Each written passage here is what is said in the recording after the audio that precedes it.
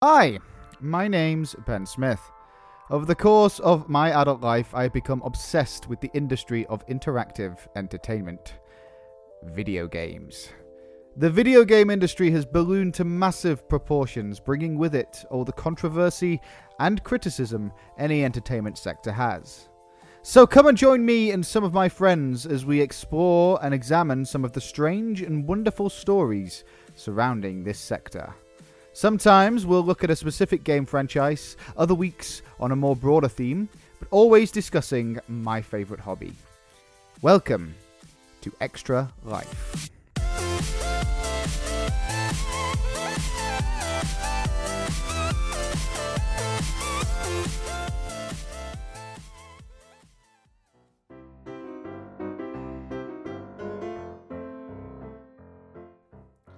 And welcome to episode 5 and the final episode of this season of Extra Life. This week we're talking to my better half Samantha Sandilands about all of the board games that we've been playing while social distancing has been a thing. We'll be talking about how these board games have been converted into video games, what the differences are between the board games and the video game versions, and what our favourite ones are that we've been playing while in lockdown. As always, we will start our episode out with the news and finish up seeing where our guest ranks on our virtual leaderboard in high score.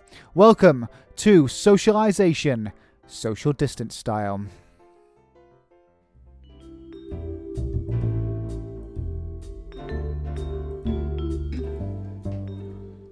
And welcome to our 5th and final episode, and for today we are talking all about board games online and how they have helped in this era of social distancing. And to talk me through all of the board games, good or bad, is my better half, coming live from our living room. It is Sam Sandilands. Sam, how are you today? Hello, I am very good, thank you. Excellent. So just give a brief overview about why you're here and why you're talking about board games with me. So, before I've kind of got into video games, I was more into the board game side of it. I really enjoy playing a huge range of different board games with different people. And obviously, since coronavirus, we've not really been able to do that as much. So moving the hobby to online has been quite an interesting thing to do and a good way of being able to keep playing those games. That's perfect. Excellent. So that's what we're going to be talking about today. But before we get on to our big issue we like to do on this show, looking at the gaming news this week. So you're going to help me out with this, yeah? Of course. Absolutely. So today, our big news is that the developers of Crash Bandicoot 4 have announced that there will be no microtransactions in their game Crash Bandicoot 4 It's About Time. They've said that they absolutely detest microtransactions, that's easy for me to say, and that there won't be any additional purchases with their game. Crash Bandicoot 4, Sam, how are you feeling? Super excited. I mean, Crash Bandicoot for me was one of the earliest video games I ever played. We owned all three of them on the PS1, all three of the original ones on the PS1. And when the news broke that they were releasing a fourth one, there was lots of high-pitched squealing and lots of excitement, and I literally cannot wait to play it. It's going to be great. Yep, absolutely can first-hand confirm that that's what happened. Excellent. Cool. So, yeah, if you're going to talk about Crash Bandicoot as a kind of franchise, what are your kind of like fondest memories from Crash Bandicoot? Well, there's lots of them. Lots of them involve throwing the controller, as many of us do, I'm sure. But I used to play it quite a lot with my sister, and she was so much better at it than me. Hi, Nikki. And she used to, because I was quite bad at it, she used to give me a rule that she would work her way up so that she had the 99 lives, like the maximum amount of lives, and she would hand me the controller and say, "You're allowed to go down to 80, but once you reach 80, you're not allowed to lose any more lives." And that was kind of a thing. And I also still don't like doing the bosses, and she had to do all the bosses for me as well. But so many good memories of playing it with her when we were younger. Does it feel weird that we're now getting a fourth one when we've had like 17 other titles beforehand? Like, I'm not quite sure how to feel about this, because obviously the original trilogy is like near and dear to my heart and your heart as well. But there's been so many games that do they not count now? And what does it mean? I guess to me it makes sense in terms of the fact that they've gone 1, 2, 3, and then this is the fourth one in that story.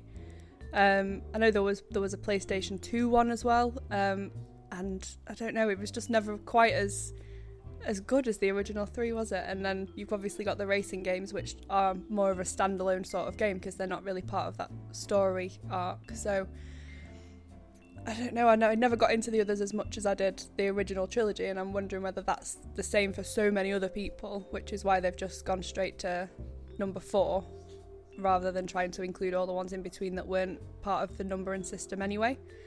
The racing one I like, but I'm just not good at it. So I much prefer the the platform style of gaming than I do the racing, more competitive one. So for me, it fits very nicely into the post trilogy world, without having to have played all the other ones as well. That's fair, I think. Yeah, definitely. There was definitely one on the PlayStation 2 that I bought. And one on the Wii. I think I had one on the Wii as well, actually, that I never really got into. Yeah, so the Wii one was weird because it used all of the motion controls of the Wii. So it was very good. It used all the motion controls of the Wii, which that's not Crash Bandicoot. It's not. Crash Bandicoot is jabbing all of the buttons and then throwing the controller in. You can't really do that if it's motion controlled. Exactly. Perfect. Right, so our next news item today is that it could possibly be that the Xbox Series X price has been leaked. This is from a very well-trusted source in games journalism who has said that Microsoft are planning on releasing the Xbox Series X for £400 with the Xbox Series S, which is the old digital version, at £200. The reason why it's going to be so low and so cheap is because Microsoft are going to actually sell at a loss for their first fiscal year to get a bigger share of the games market. And then once they do, then obviously they'll, ramp up prices, I assume. But talk to me about this then. So, how do you feel about this? Yeah, I mean, I think it's a really interesting strategy. I don't actually think they're going to ramp up the prices because such a huge part of the cost will be in what's already happened in the R&D, the research, and all of the paying the staff what have already happened. So by taking the loss in the first year, that covers that. But then if they just keep selling it at that price, it will eventually level itself out and they'll start making profit on it. So I don't think they'll actually have to increase the price. I think the 400-ish price mark I don't think it was really a surprise to anyone because there was quite a lot of rumours surrounding this that it was going to attempt to be cheaper than the PlayStation 5 anyway. The biggest shock to me is the price difference between the full version and the digital version, because having it half the price is such a massive difference, and I actually prefer the look of the digital one.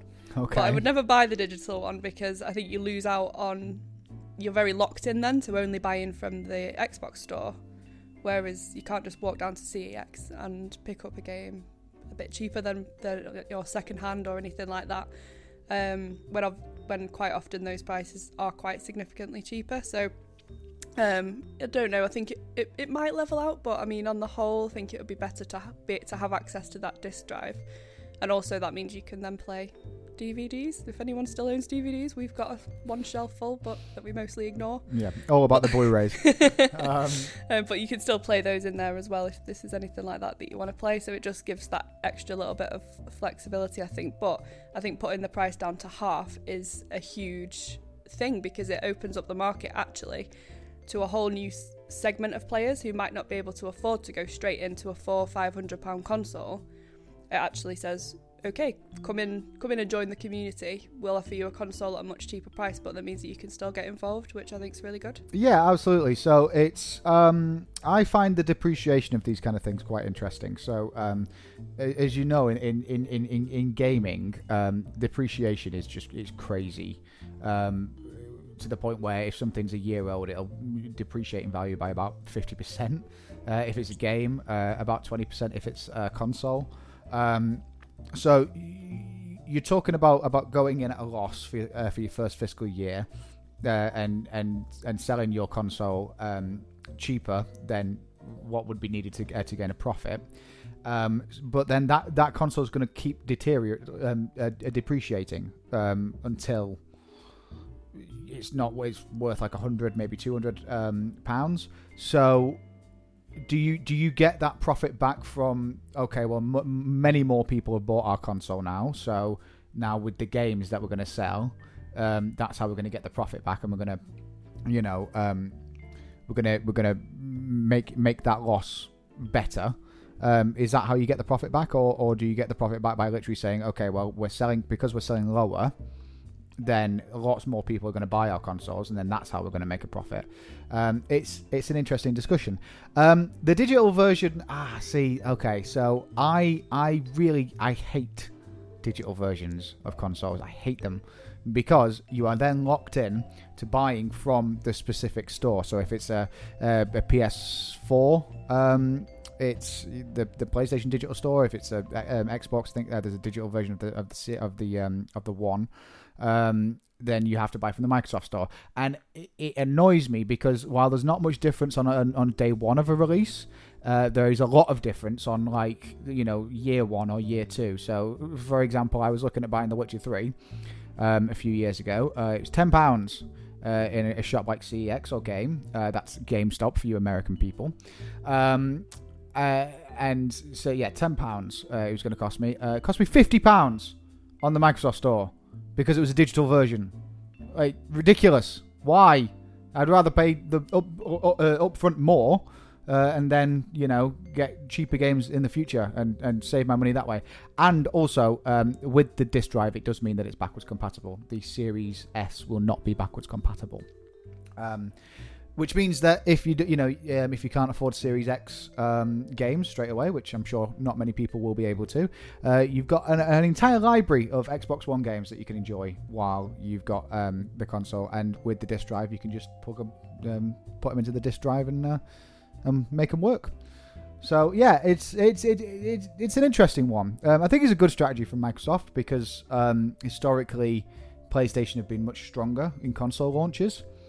I think the PS4 sold like more than half than the Xbox One did. So it's a good strategy, and we'll see if it plays out, I guess. Yeah, and it's a really good point about the games as well, because the more people that make that initial outlay to buy the console then have to buy the games as well. So they'll definitely gather some of the loss back that way as well.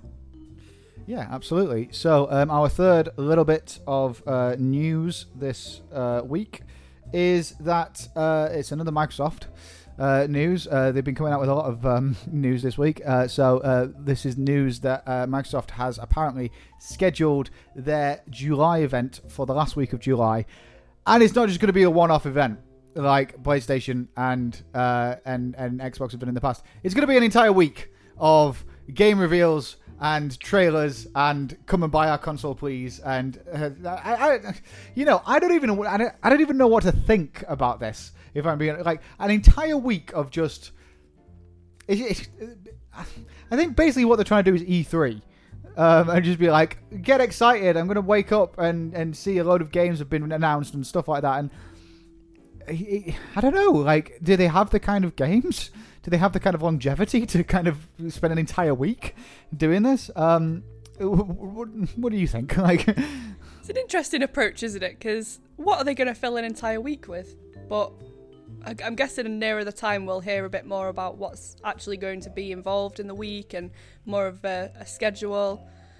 And yeah, I'm interested to see what they do, but I was equally surprised when I saw they were doing a full week event, given that they've already released what the console looks like some of the accessories that are going to go with it, and yeah, if they just bought like every single game studio, or if they so okay, what's going to happen here? But then yeah, I mean that's you sorted for the week, isn't it? Absolutely, it is. I'm going to be watching non-stop. It's my birthday as well. You better have that day.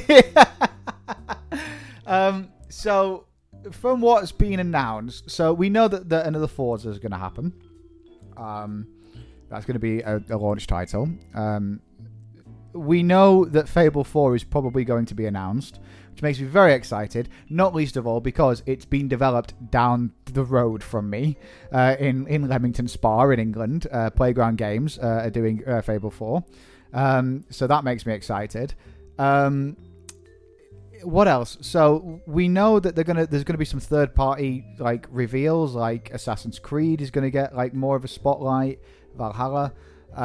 We know that the Halo is gonna be the big one for the whole thing. Like they're probably just gonna do a full day on Halo probably, and just like here's a 24-hour live stream play of Halo. Whatever. Yeah, I was just gonna say, I wonder whether they'll do a lot of gameplay footage sort of marathons where they just play through some of the games in like the different modes, like different play modes. I mean, my issue is that nobody asked for this, right? It's either it's one extreme or the other from Microsoft. So it's either so to give you a bit of context, in June they had an event which was, let's see the first gameplay footage from the Xbox Series X, and was like, oh, this is exciting, oh, this is good. No gameplay footage whatsoever. It was just trailers. That was literally it. So it's either they go down that route, and then everybody kicked off and said, oh, what are you doing, what are you playing at? So now they've gone in the complete opposite. They were like, okay, well, if you want gameplay, we're going to give you a whole week of gameplay. How's that? Like, 24/7 for a full week. It's just like, nobody asked for that. Just do one event with gameplay. That's all anybody wants. Because they didn't even take part, did they, in the Summer Games Fest that all of the other big developers and Sony. Well, so it's coming under this umbrella of Summer Games Fest. So the June event did, like, that was all advertised by, but the Summer Games Fest is a bit weird anyway, because it's kind of like it comes under that umbrella, but then it's like everyone's kind of doing their own thing and everything. So, but yeah, it's seemed like it was all very focused around a 2-3 week period though, and now Microsoft have just gone, well, a whole month later, we're just going to do a whole week of events on our own. It was very weird that they didn't do anything in June, yeah. Especially seeing as PlayStation literally revealed their console in June, and they was like, yeah, no, we're just going to wait. At the moment, it's a bit of a kind of, it's a game of who shits first at the moment. So it's kind of like Xbox released the Series X and showed us what it looked like, and then PlayStation were like, okay, well, we're going to release it now, but we're going to do it after you, but we're not going to tell you the price because we're waiting for you to do the price. And then Xbox in July will release the price, and then in August, PlayStation will be like, well, our console costs this much, and then it's a shitting competition. It's a massive basically. Game of chicken, isn't it? Yeah, game of chicken. Absolutely, yeah. And meanwhile, Nintendo's there just being like, Switch? Do you still want this? Or? Switch? We're having fun, Switch? Pie? So yeah, it's wow. Our next news from this week is, and this is going to make you, I literally read this 15 minutes ago, and it made me laugh my arse off. DC are doing their own kind of event in August, where they're going to show off what Rocksteady has been working on, which is very exciting. Rocksteady, of course, the developers of the Batman Arkham franchise, what their new game is going to look like. Rumours are it could be another Batman family game. Other rumours suggest that it could be a Justice League game, where you get to play as all the members of the Justice League. It's exciting. We're all excited. However, the news to come out of today is that apparently Ben Affleck has signed on to be Batman again. But why? So... no one wants that. It's marvelous. So the Robert Pattinson movie is still going to go ahead, right? But Ben Affleck is going to play a different Batman on HBO, right? Because Zack Snyder's now gone to HBO, and so Zack Snyder's brought Ben Affleck to do it. So, but the suggestion is that this is all canon, right? This is all in the same universe. So now we've got two Batmen. We've got Robert Pattinson Batman, and we've got Ben Affleck Batman. Basically... Is that the plural, do we think? Batman? Batmen? Batmy? Batmy. I like Batmy. Batmy. That's it now, from now on. Batmy. I like that. So the idea is that I'm okay with this if what happens is that they do Crisis on Infinite Earths. Which, if you're going to do it, basically, like, because you've got the Avengers and Marvel doing their thing, and it's all good, and like, you know, they obviously broke the box, and they did comic book movies how you're supposed to do them, stuff like that. The only thing that DC can do now, really, basically, is to just go batshit insane.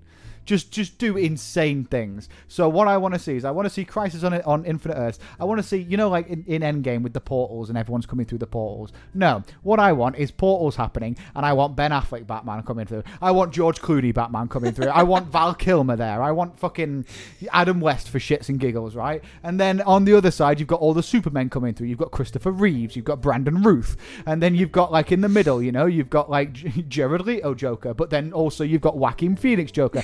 Add some CGI Heath Ledger Joker in there as well. Just do like all of the versions of all of the characters from the past like 30 years, all like teaming up to fight each other. It'd be fucking incredible. It'd be so ridiculous, but kind of hilarious. It'd be amazing. Be like Batman versus Superman Ultimate.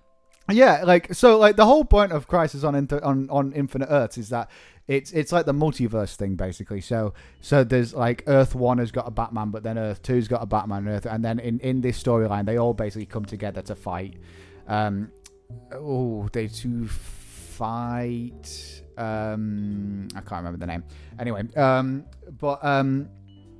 yeah. So if you're gonna do that, then just have a hark back to like literally every single Batman, and I'd just be sat there. Everybody else would just be like, "What the fuck is going on?" And I'd just be there like, "This is." I'm so happy right now. And then make that into a game where you can choose which one you play. Yeah, exactly. Yeah. Like, so the Arkham games are good. Do you want to be Batman 1, 2, 3, 4, 5? 6? Well, so this was the good thing with Arkham, was the fact that they gave you skins for free. So you could they gave you like the Batman Begins skin, and then they gave you the Adam West Batman skin, and so like you could go around and do that. But just do Crisis on Infinite Earths, but make it into a video game and make it open world and. Just go crazy. Just accidentally fall through a load of portals and then wonder where you are. Yeah, exactly. Yeah. Am I on Earth 1? Am I on Earth 2? Who the fuck knows? So either Crisis on Infinite Earths or Flashpoint would be cool, because Flashpoint is, of course, the Flash story where the Flash runs around the Earth so fast that he actually ends up creating a parallel dimension where everything's different. This is like, if you think Avengers was batshit insane, wait till you read some of the DC stories, because they're just they're incredible. It's just like, what the fuck is going on? They could also go down the route of making like a dark, creepy horror game out of something like Killing Joke. Well, yeah, so this is good knowledge as well. This is if they did Killing Joke, then it would have to be like dark and weird and cool. Be a bit of a different genre for them, I guess. Yeah, absolutely. But yeah, basically, Rocksteady, I want to know what you're doing. I've already said this in an episode as well, but I'm just gonna reiterate this. Tell me your secrets. Just keep on saying it until someone gives you a ring. Tell me, Rocksteady, tell me your secrets now. I want to know what you're doing. That's about it, really. Yeah. Cool. Have we got any more news? It's very difficult because it's been a bit, apart from Microsoft basically saying that they're going to own the entire month of July. There's not been much news come out this week. I'm trying to think if we've got any other. Oh yes, Liverpool are champions of England, and that's okay. That's fine. Woo! That's more than fine. It's nothing to do with video games, but that's why episode 4 was so late to come out, because I was very drunk. Fine, cool. So that's our news section. Excellent. So what we're going to do is we're going to segue nice and neatly into our big issue of the day, which is Socialization, social distancing style.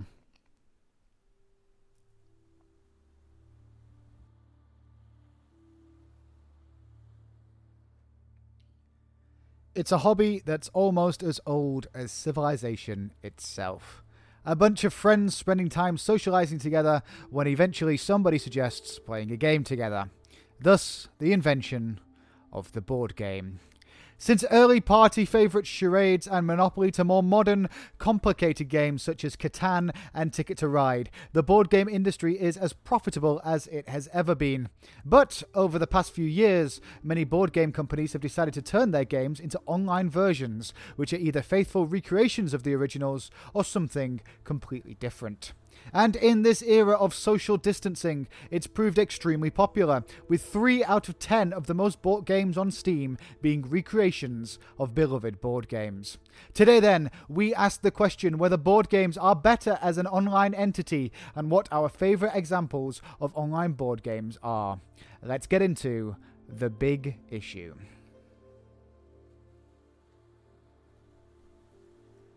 So I'm interested to get your thoughts on this then, Sam. So obviously with board games, it's a fun kind of thing to do with people.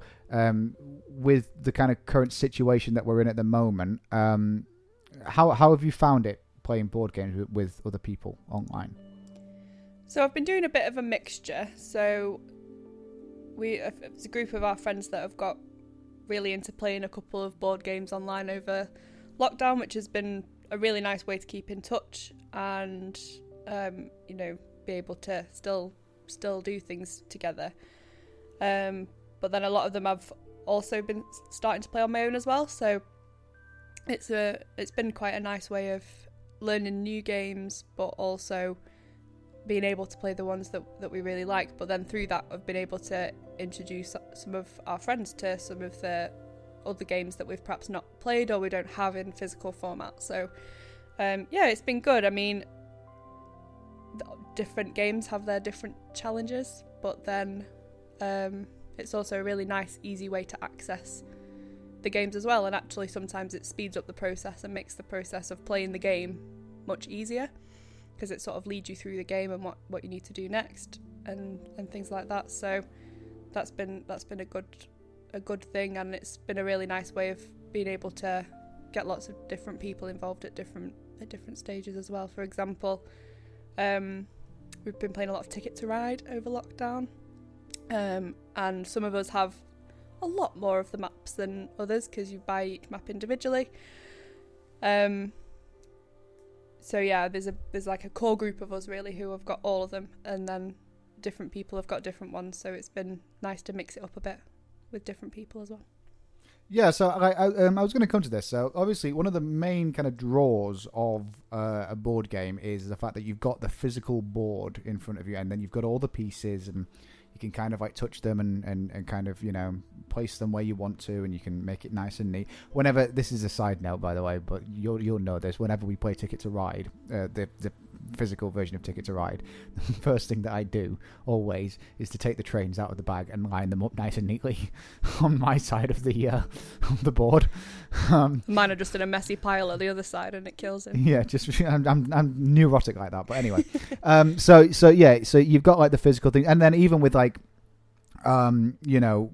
other kind of tabletop games like pen and paper RPGs like Dungeons and Dragons and stuff, you've got the physical dice there which you can roll. Does it take anything away from the game that's all on a screen, that you don't get to kind of do that in real life? It does, yeah. I mean, I love it when you buy a new board game and you get to open it and you get to get all the pieces out and see what everything looks like, and there's definitely something really satisfying about that.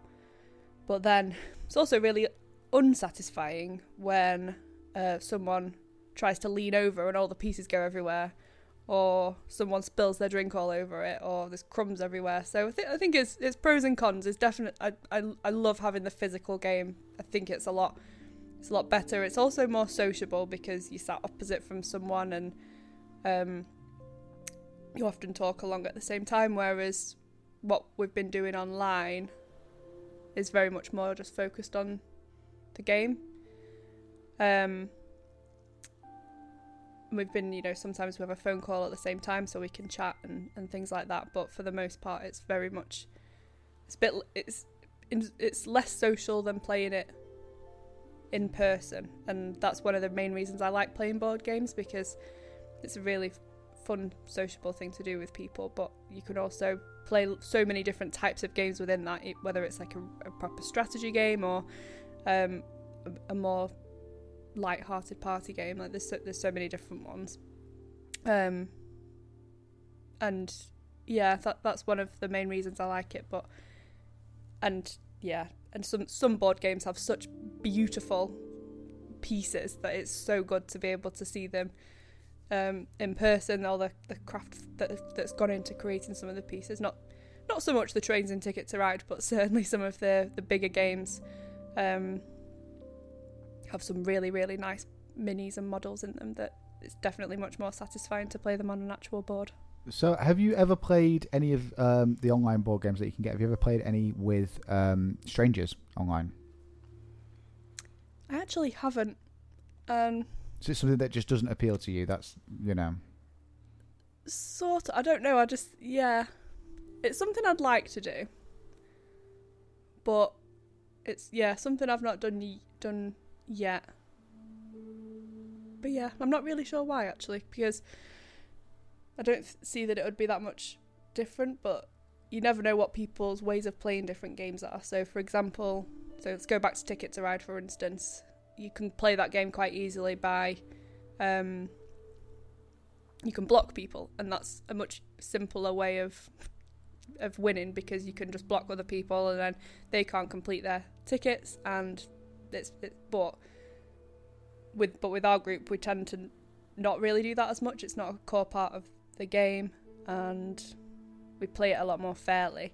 So I feel like if I then launch myself into a game with strangers, you don't know what kind of rules they're playing, and it takes a bit to get used to it.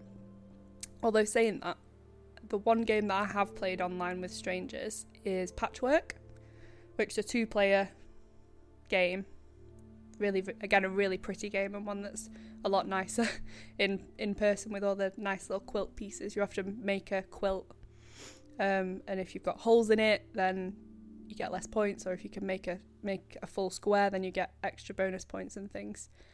And I found it good, but I did find that people, like, it's hard to get people who just want to sit there and play it. Like, sometimes it's 24 hours before that person has their go, and then you log in and have your go, and then you wait 24 hours for them to have their go. So it can be a lot more stop-start. Whereas playing with a group of our friends, we know that everyone's at the computer, and we're all going to play at the same time, and it's more like an actual board game experience. I'm not really interested in playing an extended version of Catan that lasts 4 weeks. Yeah, that's fair. And that kind of reminds me a lot of when I used to play chess online. And it used to be very much the same kind of thing of, I'm going to You used to play chess online. I used to play chess online. Why is that so hard to believe? You learn new things every day, don't you? Why is that so hard to believe? I didn't even know you could play chess. That's mean. It used to be a thing. I used to play with my stepdad, and it used to be a thing where it was like, okay, I'm going to go now, and then a day later, it was like, oh, they've gone there, so I'm going to go and do that, and like with chess, it's not so bad because, obviously chess is a very patient game anyway. So it's one of those things that you do when you get home. You kind of put the tea on, and you make yourself a drink, and you check your emails, and then you check if anyone's made a move in chess, and then you make your move, and then kind of log off. No one apart from you ever. So there's a massive community for this. There's a massive website called GameNot. Hosts loads of chess things. Anyway, chess is actually on my list of games that I have downloaded but have not yet played, and it's actually called Chess Ultra, and I'm super excited about the Ultra thing. Absolutely, definitely playing chess when this is finished. I can definitely get where you're coming from that. Chess pieces are beautiful as well, actually, in real life. You can get some really, really nice boards, and you really can, yeah. Yeah, I feel like that's the kind of level that you go from being like lower class to like middle class, when you've got like a fully like a glass chess set. Yeah, like a glass chess set. That's when you can go, yeah, I've got money. Like, look at me. And then you have kids and the glass goes everywhere, and you just forget that you've ever done it. This is another kind of story. We had a glass chess set. I say had. Did Because, you break it? well, right. So what happened is basically my dad, who you'll remember from the simulator episode, yes, the same man who would spend 8 hours on a flight simulator going from LA to London. In real time. In real time, that same man. He was like, he was kind of obsessed with this whole kind of like, oh yeah, I'm going to make the house kind of like look really nice and neat and stuff like that, as you would, and as I understand now, as a grown up. So he was like, well, we need some decoration. What kind of decoration can we get? And so online he saw that they were selling a glass chess set, so he bought it, right? So this glass, and it was a really beautiful set. Like, it had like a glass board. The squares, like for the white squares, they were like frosted out, so they were like white. And then so you had like the clear kind of glass pieces for the blacks, and then for the whites it was like the frosted glass effect, and it was really cool. And it looked really nice, and we became middle class for about like a week, until one day I banged into the. I can't even remember how it happened. I just remember that I banged into the table, and all of the pieces went everywhere, and more than one smashed all over the floor. And my dad, bless him, tried his best to kind of put them back together, but Still just as bad at crashing into things these days. Yeah, it doesn't absolutely. really surprise me. So yeah, I can kind of, I can get that. I can understand that. But it's an interesting point that you've made, because Patchwork. Can you get Patchwork as a actual board game, or is that just? Yeah, of course you can. Yeah? Yeah, Patchwork it's a 2-player game. Where you each have to make a quilt, but you get all the little quilt pieces in the game, and you obviously get to see them, and they're all really nicely patterned, and you get to choose which ones you put on your quilt and things. And in the game, the virtual version of the game, you still get all of that. They're all still very nicely patterned, but it feels a bit less tangible because it's a set of pixels on a screen, really, and it's nice. And it helps you through the game a lot more. It's a lot quicker to play virtually, because you have to take pieces out and put in the queue of quilt pieces moves along much simpler on the virtual platform than it does in real life, where you have to do it manually and you have to remember what you have to do at every step. But it works, and yeah, it is nicer when you've got the box and all the pieces, but it does work. That's one of the games that actually does work really well virtually. Functions really well. It's just a really nice game to play. It does really interest me, because there's a long history of this, of video games and board games, at least physical board games kind of crossing over. Sometimes it's just a simple kind of online version of the game. So games like Ticket to Ride and Catan, Risk as well. It's just the exact same, game, but it's just a physical version of it. But there's history of board games and video games crossing over with each other, where it's a completely different game in the physical world that it is in the virtual world. So a good example of that is Surviving Mars, which Terraforming Mars. That one, I always get confused with Surviving Mars and Terraforming Mars, which is it's a completely different game from what it is on a console or a PC, than what it is in the physical world, because obviously you've got like all of the game pieces and all of the rules and stuff like that. Another example that I've got is Frostpunk, which is now being made into a board game, which is going to be a similar kind of idea, 4X strategy game. However, it's going to be a bit different, because there's stuff that you can do in a virtual sense that you can't do in a physical sense.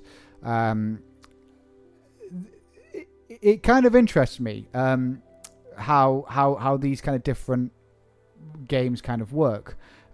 Civilization is another example as well. Have you come across any games which are completely different in the physical world to what they are in the virtual world? I think the kinds of ones I've been playing are mostly just adaptations of the physical board version. And I quite like that about them because I like the way that board games work. I like all the different dynamics that you can play as part of a board game. I think if it was just a different game, it's almost not a board game adaptation anymore. It's just a standalone game that's not really related to the board game. I'm trying to think of an example of that. There's a game called Armello, which is an adaptation of a board game. But that one, so it's a lot more of a the way that they've done it is it's not like you're playing on a board. It's just like you're playing a video game, like something like can't think of an example, but a bit like For the King sort of thing. Like there's hexagons that you move around to, and it almost feels like you're playing a game like that rather than an adaptation of a board game. To the point where I actually had to double check that before I came on this, because I didn't realise it ever actually was a board game, but it plays similar dynamics so that it's turn-based and you've got 4 different characters that move around. But the difference there is you play all 4 characters, which obviously in a board game isn't really the norm, although there are some that you can play one player on. But yeah, it was. I think that's like a fairly good example of that, where it's a different adaptation of a board game, but still similar principles. Yeah, exactly. Yeah, I know that there's. I've not. I'll preface this by saying that I've not actually checked out this game, but I've heard about it, and a couple of my friends have got it. I know that XCOM was turned into a board game, and I know that it's completely different to the game because you can't really do turn-based combat in a board game. Like, it's very difficult to do because there's no AI, and you would have to be against people. So I know that game's quite difficult, quite different from how it is on a computer or a PC. And yeah, so for you, that means that like, they're not really kind of. It's not like playing a board game. It's kind of, you know. Yeah, it just feels like it's 2 separate games, really. Like what you were just saying about Frostpunk. I know we've talked about this, and you've kind of spoken to me about what the board game's going to be, and it doesn't sound like it's going to be Frostpunk in a board game. It's going to be a Frostpunk themed board game. I think that's similar to things like the Game of Thrones board game, and there's obviously a Game of Thrones video game as well, and it's like it's on the same theme, but it's not actually just an adaptation of a game. It's a different game. And I imagine that's the same with the XCOM one, because it'll be set in the XCOM world with the same aliens, the same team, and all the same kind of structures, but it's a different story set in the same world. Yeah. Sort of. So the Game of Thrones thing kind of makes me laugh more than anything because Telltale developed a Game of Thrones, the Telltale series. Again, very much a Telltale game, so the choices that you make within the game affect where the story goes and stuff like that. The perfect Game of Thrones game exists. It's called The King's Dilemma, and it's a legacy board game, right? Because that's what it should be, you know. You have again, I've not played The King's Dilemma, but this is what I've read and heard. You play as a house who's vying for the throne, and the choices that you make within your house dictate what kind of outcome you get, and then the more kind of generations go on, then the more kind of, you know, intrigue and rules kind of get set up and stuff like that, until the point where you get like multiple endings at the end, depending on the kind of choices that you made. That's the perfect Game of Thrones board game. Why try and make anything different, you know? I think you could say that with a lot, like talking about legacy games, they actually lend themselves really well to being made into video games that are more linear. Yeah. Rather than, so with obviously a lot of the board games, you play them for an hour or 2 hours or whatever. And you've played that game, it's over. When you start again, you create a new game like you would with a board game. You get it out the box, it's a new game. But legacy board games actually have a story, and they have a more of a linear pathway that actually lends itself quite well to video games. And I don't know, to be honest, the extent to which that's been recreated in video games, but I'd be definitely be interested to see how that would work. Yeah, so I mean, like legacy games are basically. For those of you who don't know, you need to do a bit of background on this. A legacy board game is basically described as an RPG in a box. We played one last night, actually, called Betrayal Legacy. That's it. It's a massive box and it costs like £100 and it's ridiculous.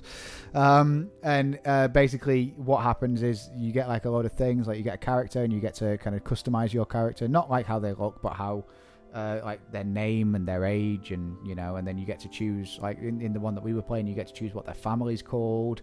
And you get to choose the kind of lineage of that family and stuff like that. It basically does play like an RPG, and then depending on the choices that you make depends on what rules go where. And you've got the game rule book, and that's constantly evolving because you have to stick in new rules depending on how far you get in the story and stuff like that. It's really engaging, and they are some of the best board games that I've played, definitely.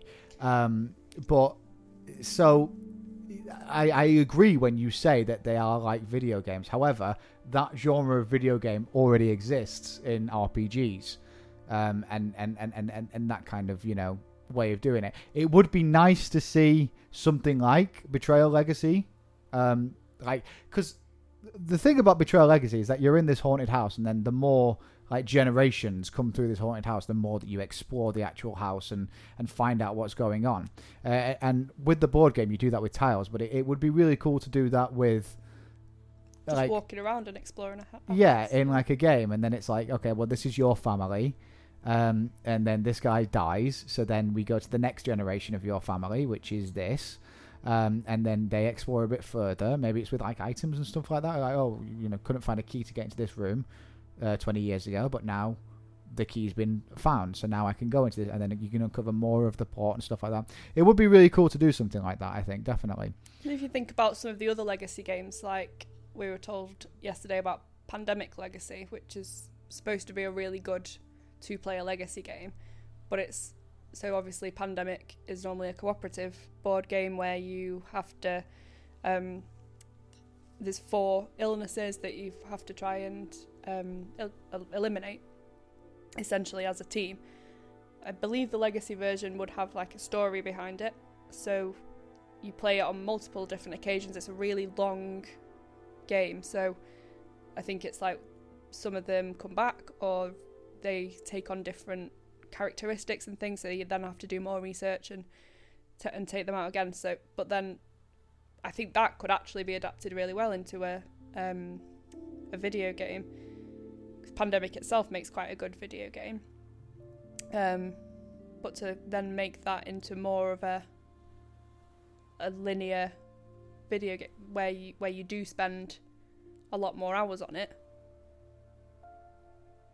I think that would actually work quite well and gives you a reason to come back to the game as a group and as the same group. So if you had 4 friends that were all playing it, I think Pandemic's a 2-player one actually, but I know you can play it with more, but it gives you a reason to come back together and continue playing that game, I guess, in a different way than, should we have another game of Catan? Should we have another game of Ticket to Ride? You're playing the same game and it's exciting. Yeah, exactly. Yeah. I mean, Pandemic is definitely very apt in the world that we're living in at the moment.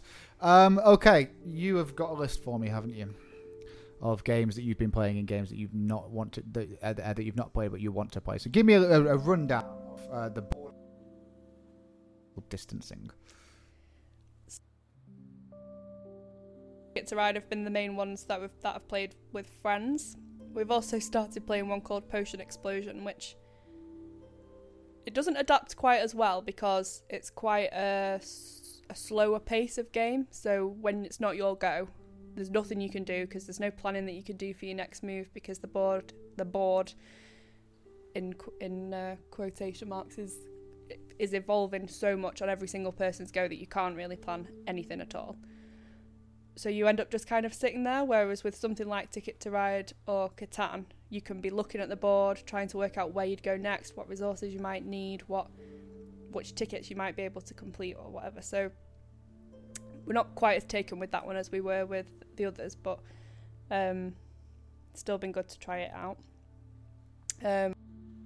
Carcassonne, a few of us downloaded that, but there's also a couple of us that have Macs, and Carcassonne is not yet available on the Mac through Steam. So Carcassonne developers, if you're listening to this, develop it for Mac. And then, so they're the main ones I've really been playing with other people online, but then there's also been a few that I've started to play on my own, sort of against the AI.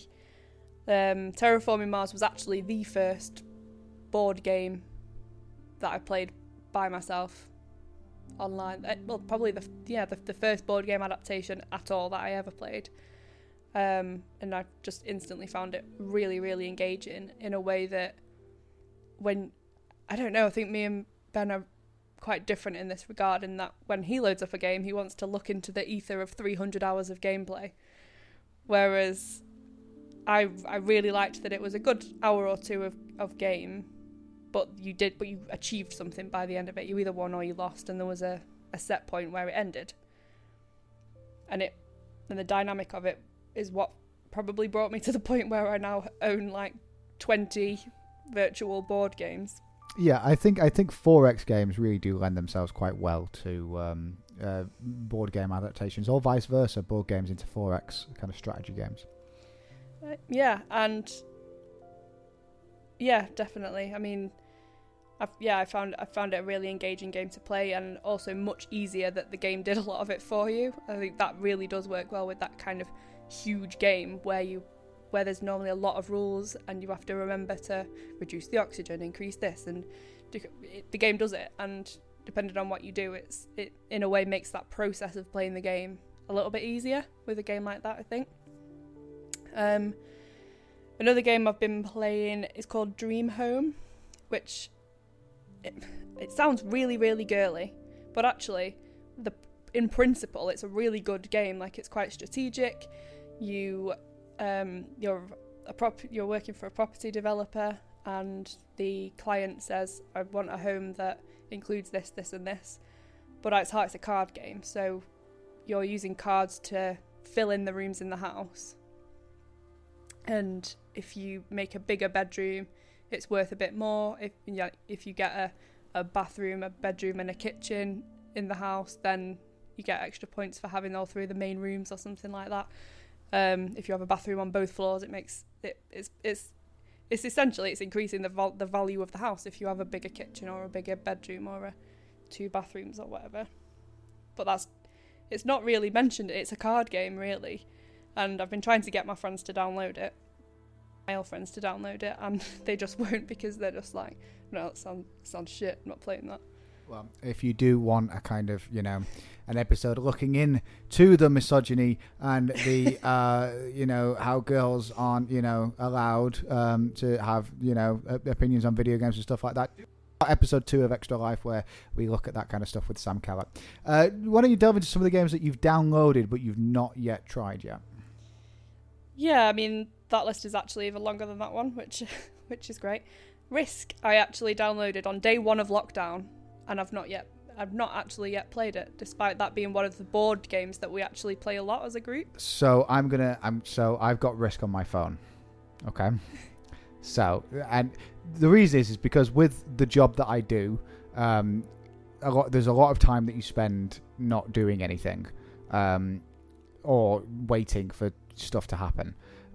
So I download a lot of games onto my phone to kind of pass the time, and kind of wait until I'm needed again. And Risk was one of those that I was like, oh yeah, excellent, I can play Risk and it'll be fun. The phone version, I don't know what the PC version is like. The phone version is a piece of shit, because, and this is another thing, with a lot of these board game adaptations. With the phone version of Risk, you get the classic map, which is the world, for free, so you can play that. Any other maps that you would want, you have to pay more for. And it's not cheap either. Like, I think every map's like a $5. I'm just, what the fuck? Like, and I think, yeah, I mean, it's the same with Ticket to Ride, actually. Like, you get a few of the base maps and then you have to buy more of them. But the thing with Ticket to Ride is every game has its own individual quirks. So most of the maps that we've got have some sort of additional rule. So one of them introduces a stock exchange sort of dynamic to it, and one of them you can use stations to claim part routes, or you can enter new countries and things like that, and so it makes it a bit more worth it to do that. And also the maps are about £2 each for a new one. Something like Risk, I mean, yeah, they do different adaptations of them, or a different map, or a different, and it definitely adds a new element. I mean, we've played standard Risk, but we've also played Walking Dead Risk and Doctor Who. No? Star Wars, which isn't Risk. Like, yeah, exactly. But I mean, and yeah, there's a difference, and some of them try to add different elements to it, but at its core, it's a game of Risk. So to then charge like £5 or something for a new map, it seems like it's not really as much worth doing. Oh, so there's more. There's more egregious shit that goes on with that game. I'm interested to see if that's the same with the Steam version. So am I, because on the mobile version, you've also got like a set amount of coins, right? So and you get these coins every single day, right? And it's something like you get like 20 coins every day, or something. I can't remember. To create a game, so just to play the game, you have to spend 20 coins to create the game, right? So that means that you've got a limit of how many games you can play in a day, because if you want to play like 2 or 3 games, you might run out of coins. And if you want to play more games, then don't worry, because you can buy more coins of course you can, from the store. And then if you buy more coins from the store for like fucking £10, then you get to play more. Like, egregious. Hasbro, sort it the fuck out. I like Risk. I like playing. I even like playing Risk, the mobile version, on my own with like AI. It's fun. I guess the difference was that game free when you downloaded it? Yeah, of course it was. So Risk on Steam is free to download. It's the same with Catan and a couple of others, but then you have to pay to buy the actual game once you get in it, which is fine. Like, I don't mind paying for the game. I wonder whether that's then a different method of funding it on Steam. I think it must be different. Like, that mustn't be the case. Yeah, and I'm totally fine paying like a $10, or even like something that I know that I'm going to play. Like, I don't mind doing that. I spend £50 on video games. I don't mind spending £20 on something that I know that I'm going to play and stuff like that. I would rather that than have to like sink hundreds of pounds into fucking microtransactions because Hasbro's too greedy for its own good. But anyway, that's enough on me getting angry about microtransactions. Move on from Risk, shall we? Yeah. Give me one more. One more. One other one that I've been wanting to play for a while is Scythe. Is that how you pronounce Scythe? I always say Sky, then it really winds him up. But I think that's one of those games similarly to Terraforming Mars, and it's quite a big game. And to be honest, some of my friends are into different kind of genres of board games and things like that, but the core group that I play a lot with, I just don't think they'd be into it, which is why I've not really played it much, or at all actually.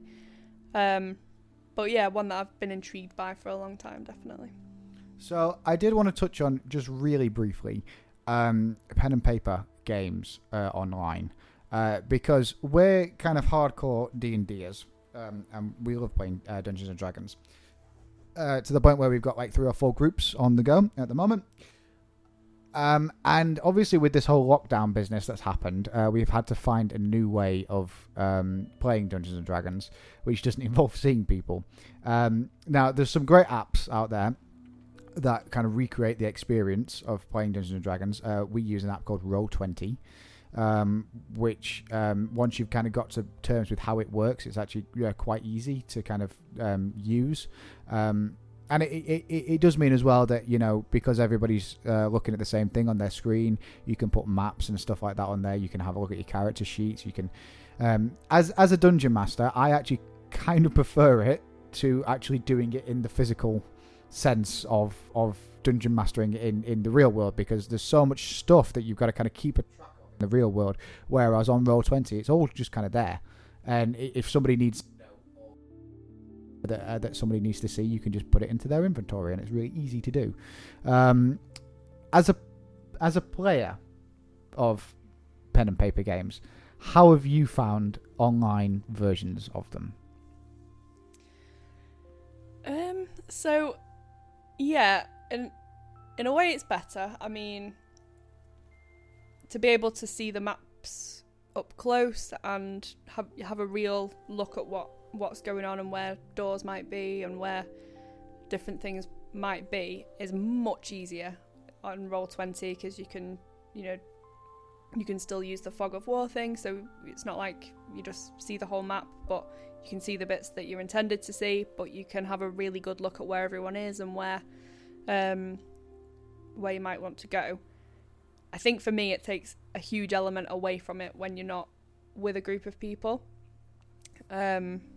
Because there's, again, I'm just quite a social person, so I like all of the social things that go around it. So there's a lot more chat, just general chat, but also chat about what you're going to do in the game and where it's going, and like coming up with different theories, like, I wonder if that's to do with this, or maybe this is related to this. And you can still do that on Roll20, but it's sometimes you can't really talk over each other on the things on the platform. So, and if you do, it kind of it just cuts people off and things. So I might have said something, but if someone else started talking at the same time, it cuts out. So then we've not really. I think it's a lot harder to get that dynamic going of being able to chat about strategies and things. But in person, you can even just talk to one other character and say, what do you think about this, or why, shall we do this, or whatever. But it sort of takes that away, but it does add a lot more of the visual component, I think, which is good. And also, with bits of paper saying, what am I adding to this roll, or what's my, in flicking through all the bits of paper to try and find out what your stats are. Yeah, I mean, it does it for you. I think that's my big thing about playing online, is the fact that when especially as a dungeon master, when you've got somebody who says, "Can I do this?" you've got like a massive stack of papers, and you're like, "Yeah, let me just check," and then you've got to flick. Then it takes you about 5 minutes to find the actual. And then if there's a rule that somebody's asked you about, you go, "Oh yeah, I'll go and check." And then you've got to flick through the player's handbook or the Dungeon Master's Guide to see if you can do stuff like that. And like keeping track of all that can be a bit of a nightmare, especially when you're playing on a table that's not that big, and you don't have a lot of space to put everything. So for me, it's nicer when I'm running games and stuff. Because everything's kept online, so it's not difficult to kind of keep track of everything. That being said, I have heard from some friends that they've tried to play an online Dungeons and Dragons with strangers, as same as happens in the real. Rock up to a session, you kind of sit down with a lot of people you don't know, and then you make friends through the course of the session, all that kind of stuff. Apparently, it's absolute fucking chaos. With people that you don't know, because everyone's just talking over each other. People are kind of, don't know what they're doing. People are getting annoyed and stuff like that. So I think it's one of those things where, as a substitute, it works, and it works quite well. However, it's not the same. Yeah, it's not the same. It's playing the physical version is probably the same for other kind of pen and paper stuff like Arkham Horror. Not Arkham Horror, Call of Cthulhu. Arkham Horror is the board game, and Pathfinder and stuff like that. I'm sure it's exactly the same. I also really love rolling dice. Like, There's a physical thing about rolling dice. Like, there's something much more exciting about it when you get to like get the dice and shake them and roll them and see what comes up. Whereas if you're just pressing a button and seeing what number, it's completely different. Yeah, exactly. And, you know, like if you're in a battle and it's like, this is last chance saloon, need to kill this thing now. If I don't, someone's going down. Like, so I need to get a 16 or a higher. And so you hold the die, and you've got that moment where you go, you don't fuck me. Do not fuck me on this. And then you throw it, and then if it's, you know, if you succeed, then woo, everyone kind of cheers. If you don't, then everyone's like, oh no, what's going to happen? And you're just looking at the dice, looking at the dungeon master, like, what are you going to do to me? Yeah, there's a physical element of rolling the dice that makes it more exciting. Yeah. I do definitely agree with that. Rolling online, it's just not the same level. Especially like, so there's a chat window in Roll20 where you can put in like backspace roll 3d6, and then you type it in, and then it just comes up with a random number, and it's just not as exciting. Yeah, definitely get that. So, in your opinion, then, any game a virtual version of? Ooh, that's a good question. I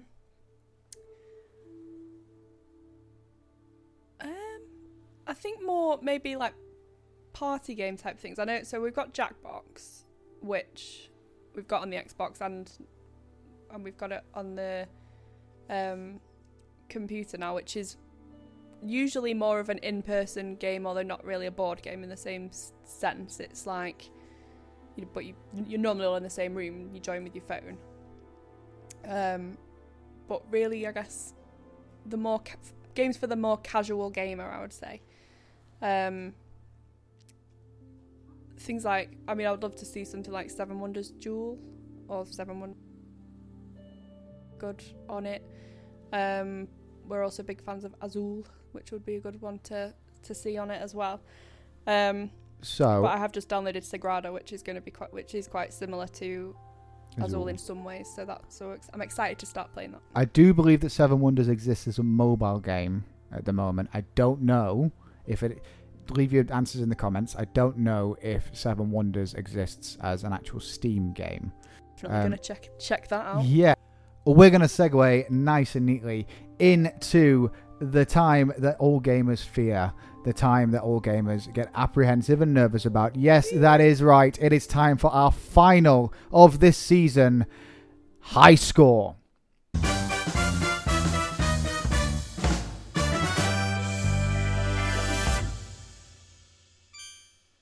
And joining me today is Sam, who's going to be being quizzed on all things board game and video game adaptations of board games. How are you feeling? Terrified of what you're going to ask me. So this is the final ever high score of this season. So that means that you know what you need to beat and who you need to beat. And you are looking to beat the humble gamer Chris Goldthorne, who came on episode 3, and he got rather mediocrely impressive 5 out of 10. So if you can get more than 5 today, you will top our leaderboard. Okay? Ooh. It's time to play High Score. So, question 1. Name the company that owns online board game giants Risk and Monopoly. Hasbro. Correct. Hasbro is correct. Yes. Question 2. What is the Steam application called where you can play multiple tabletop games? Tabletop Simulator. Tabletop Simulator is correct. You are starting very, very strongly Strong start, here. Yeah. There's quite a few of them, but Tabletop Simulator is the main one. Yeah, absolutely. Question 3. What is the game where you manage resources to build cities, towns, and roads? Catan. Catan is correct. Very good. Question 4. And what is the name of the game where you build train lines across the country? Ticket to Ride. Ticket to Ride. Excellent. This is brilliant. 4 questions right so far. You are acing this. Okay.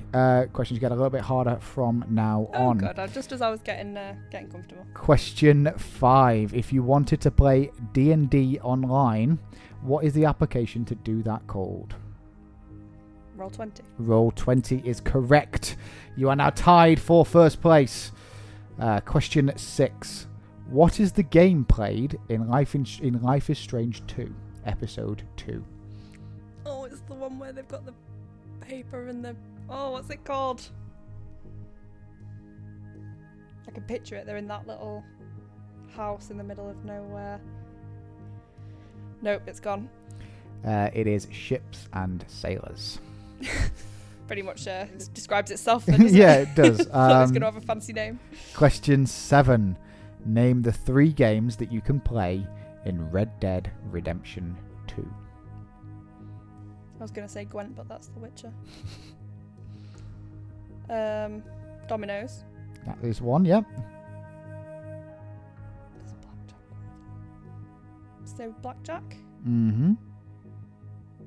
And the knife one with it between the fingers, which is called oh gosh, Every single time I said it, you laughed. Fingers. Stabby fingers. I don't know. There is a bonus point on offer here for another game that you can play, because there's 4 games. Poker? Poker is correct. You move up into the lead with 6 points. Ooh, what was the Fantastic. stabby? 5-finger fillet. I prefer stabby fingers. I think we should change it to that.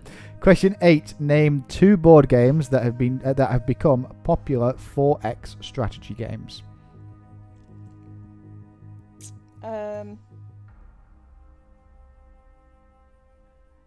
Terraforming Mars. And I was playing one the other day that you... What we were talking about? Is Scythe 4X? No. I can't accept that, I am afraid. No. There's a roll as well. There's a lot of... Sorry? There's loads as well, isn't there? There's a lot. So, Civilization. Oh, God. You could have had. Yep, been playing Frostpunk is a 4X strategy game. Not come out yet, but it is being turned into a board game, so I would have accepted that. There's loads. Yeah. I'm not going to go through the whole list. Put me on the spot. Yeah. So, question 9. What is the board game genre known as an RPG in a box? Legacy. Legacy board games are known as RPGs in a box. Fantastic. And question 10. Finally, see if I can go for the almost perfect. Now, this comes with a caveat. So, question 10. I'm looking for the answer based on sales of mobile games. Okay? Because Steam don't do their own sales. Okay. So I couldn't find the answer. Answers on the comments, please. What is the highest selling online board game? In mobile game format. In mobile game format. Monopoly. Monopoly. Monopoly is what I'm going with, yeah. Final answer. Locking it in. Locking it in, not phoning a friend. Not going to ask Jeremy Clarkson. Chris Tarrant, come on now. But he's the... Ask the host wasn't a thing then, was it? Yeah, that's true, actually, yeah. Okay. That is incorrect. Damn it. The answer is Seven Wonders. Oh, is it? It is, yeah. Seven Wonders, highest grossing board game, whatever you want to call it. Anyway, you can really leave with your head held high because it's taken the final episode of our podcast, but Chris Goldthorne has indeed been beaten. You top our leaderboard with 7 points out of 10. Thrilled. So happy with that.